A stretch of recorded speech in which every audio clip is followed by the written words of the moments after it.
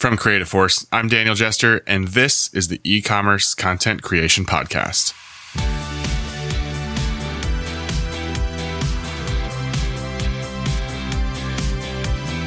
This episode is the second part of a two-part conversation with Lindsey Ruscio of Trove, where we talk about how the studio supports the broader company mission of sustainability. Everything from reusing and recycling to locally sourcing equipment and supplies. What I did was I wanted to upgrade the photo studio to have professional level equipment. But knowing our Trove mission is resale, what I did was I partnered with our local camera shop, Sammy's Camera, and was able to purchase strobes, lights, high quality used gear. If you haven't listened to part one of this conversation, I don't think you necessarily need to listen to it first, but we do discuss Trove overall and how their business model presents unique challenges to the way the studio operates. You can find part one wherever you get your podcasts.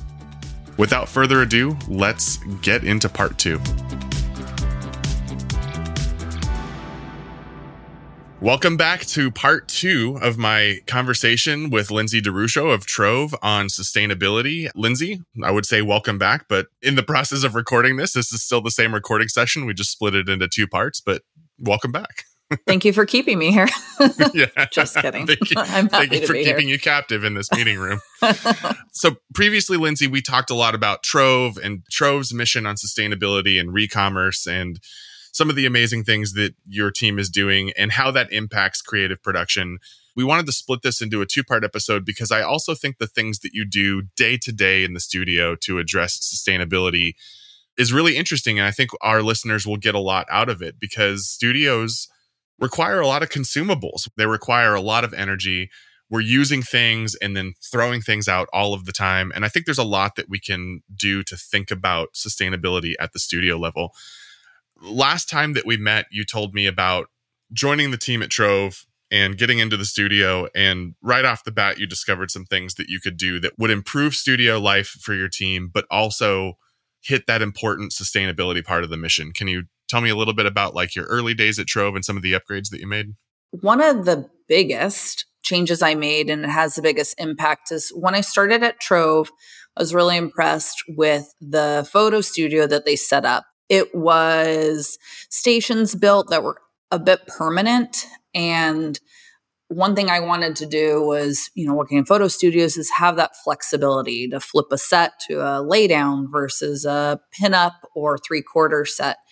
Also, the company was using LED lights and they're really, really low wattage.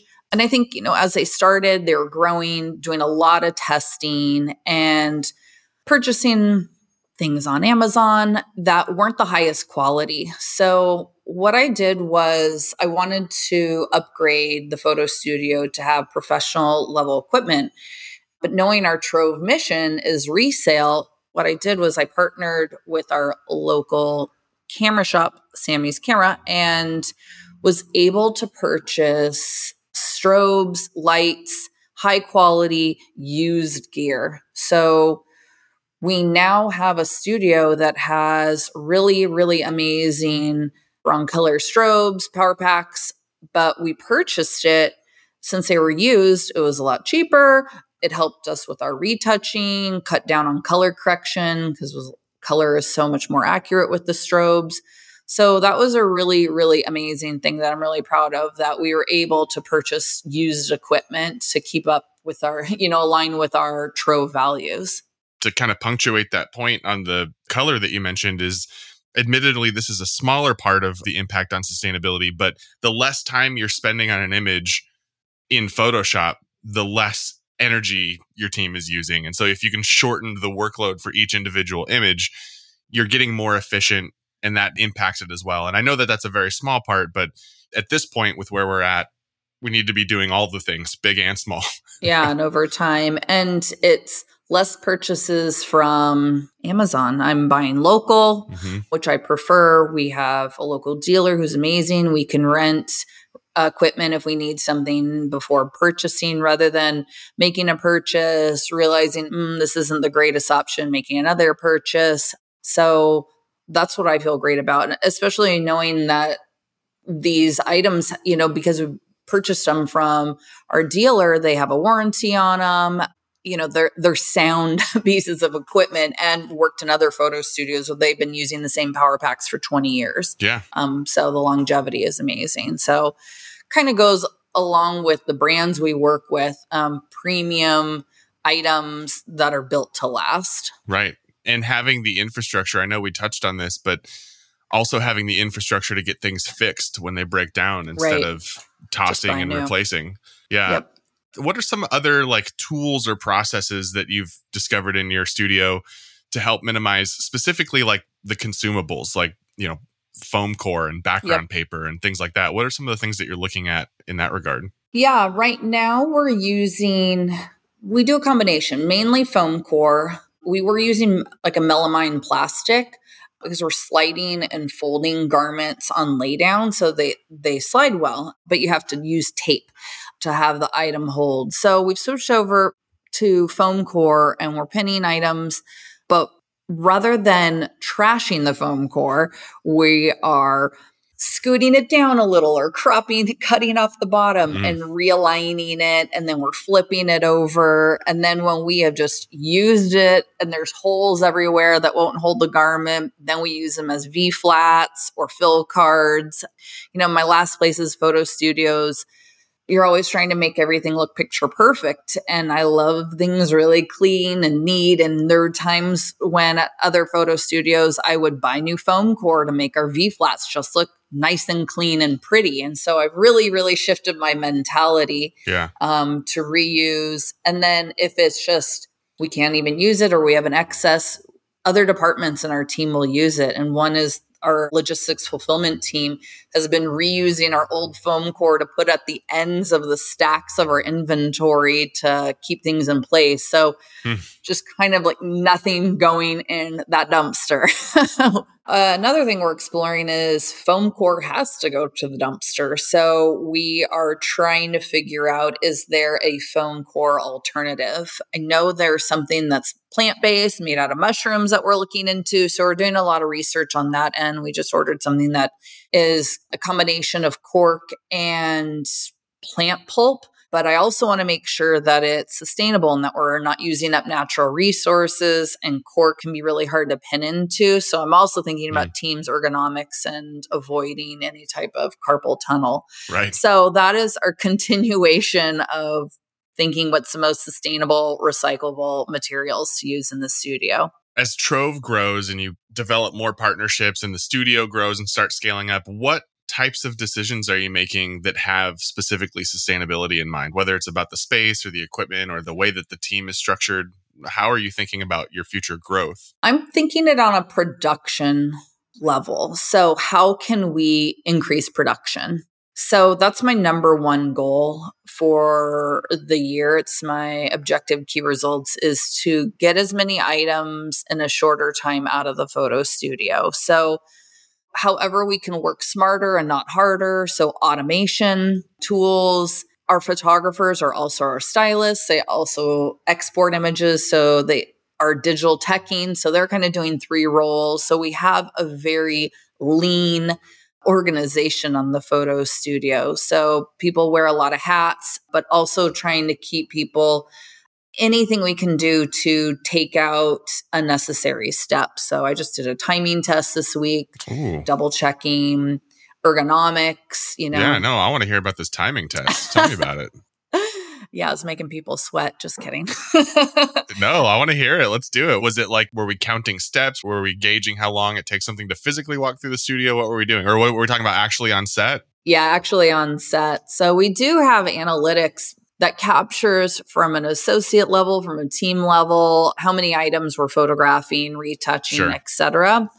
But what I did was, my manager, he's a GM, he suggested doing a timing test, just getting the stopwatch out and saying, okay, if we want to shoot X amount of items in a day, what is the fastest output? Now we're going to explore what would that be on a pace for a full day, full week, et cetera. So I was looking at things, I was timing just set, okay, grab the item on the rack, go, and then putting it down, styling, and did that with the whole team to see if I could pick up on certain associates that style much faster. Well, how are they doing that? What are their techniques versus someone maybe that we're going for too much perfection? The really interesting thing about that exercise is that sometimes you will discover that one of your photographers or stylists has developed a trick that hasn't made its way through the rest of the team yet, right? Like, yep.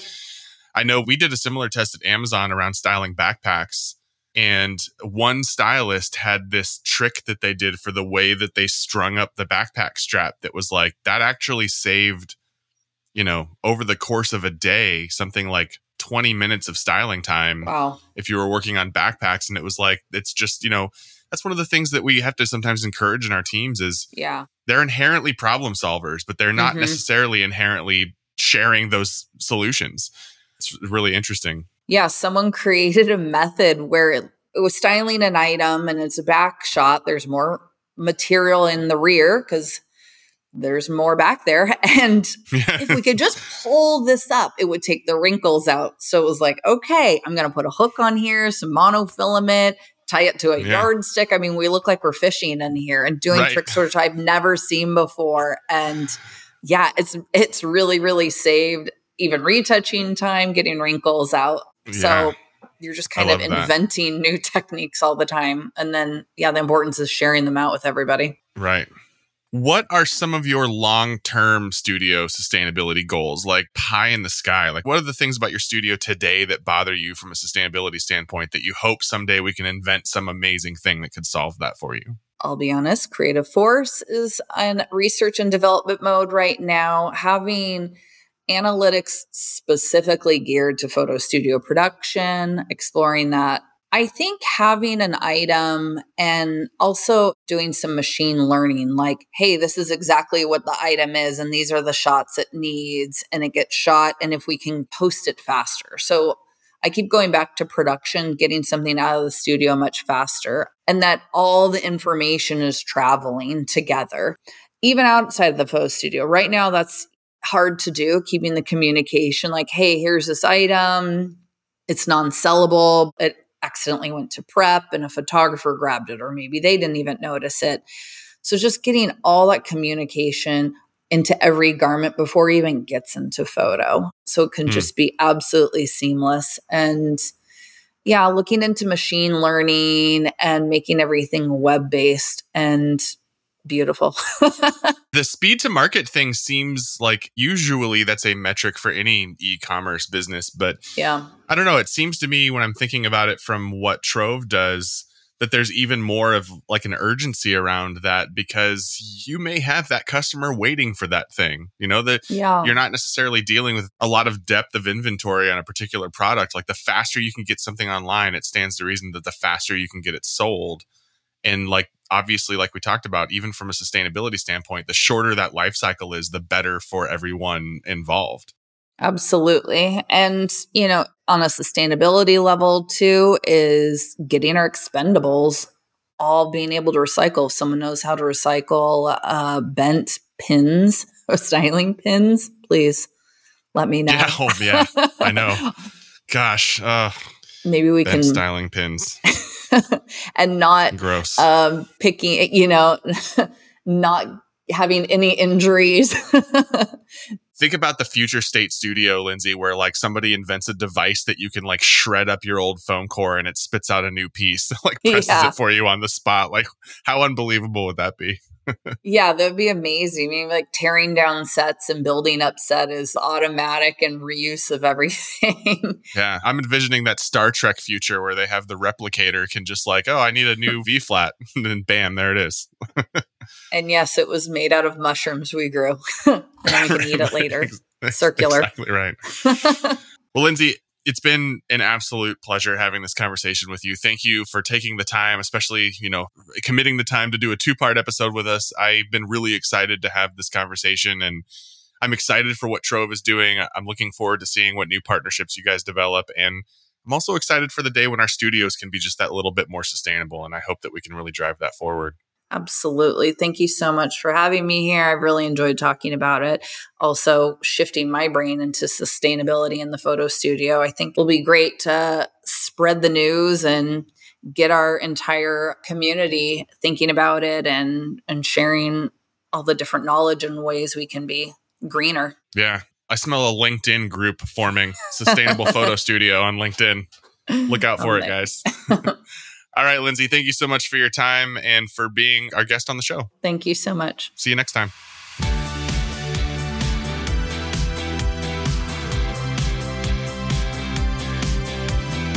That's it for this episode. Thank you so much for listening, and thanks to Lindsey and the team at Trove for sharing their time and experience with us. If you have any feedback for us or would like to pitch a guest or a topic, reach out on LinkedIn, or you can email us at podcast@creativeforce.io. The show is produced by Creative Force, edited by Calvin Lands. Special thanks to Sean O'Meara and Lindsey DeRuscio. I'm your host, Daniel Jester. Until next time.